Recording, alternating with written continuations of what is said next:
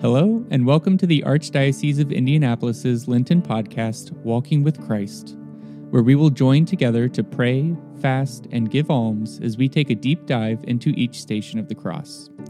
We will be reflecting on the scriptural stations of the cross that were celebrated by St. John Paul II. Thank you for joining us on this journey, and now let us pray. Archbishop Charles Thompson, Archbishop of Indianapolis. The sixth station, Jesus is scourged and crowned with thorns.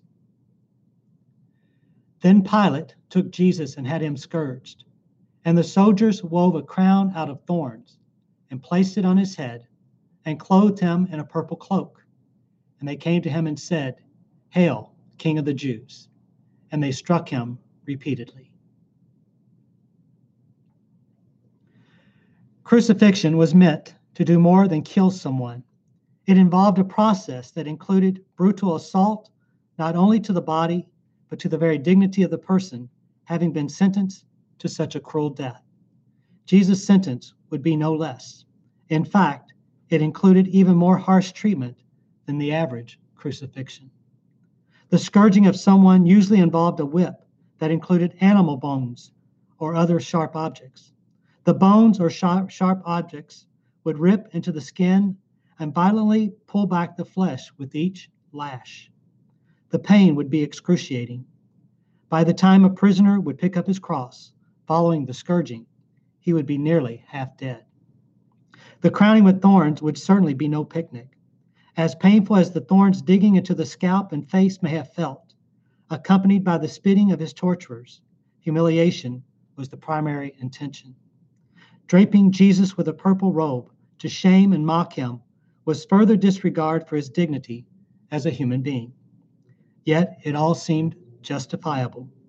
After all, he was deemed a condemned criminal of the state. Human suffering is felt on various levels: physical, mental, emotional, spiritual.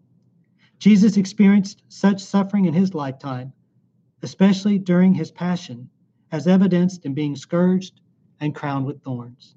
And so, he is able to identify with all forms of human suffering.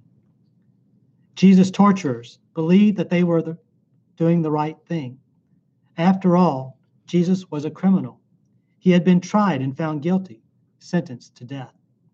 Once condemned, rather than a person, his torturers could only see him as something to be discarded or a threat to be eliminated. There are many who suffer the scourge of war, poverty, abuse, abortion, racism, human trafficking, drug addiction, homelessness, and unjust discrimination. Many must also endure a crown of mistreatment and injustice, often cloaked in a robe of shame, disregard, or bullying. May the threefold Lenten discipline of prayer, fasting, and almsgiving enable us to more fully recognize the dignity of every person from the moment of conception to natural death, remembering that some wounds are visible while other wounds are beyond the human eye.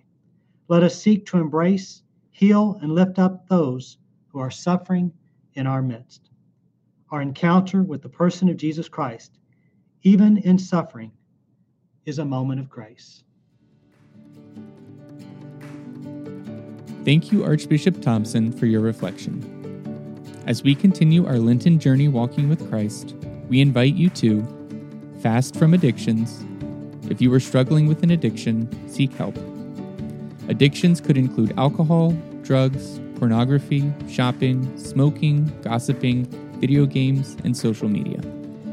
And for almsgiving, volunteer at a food pantry, soup kitchen, or food bank.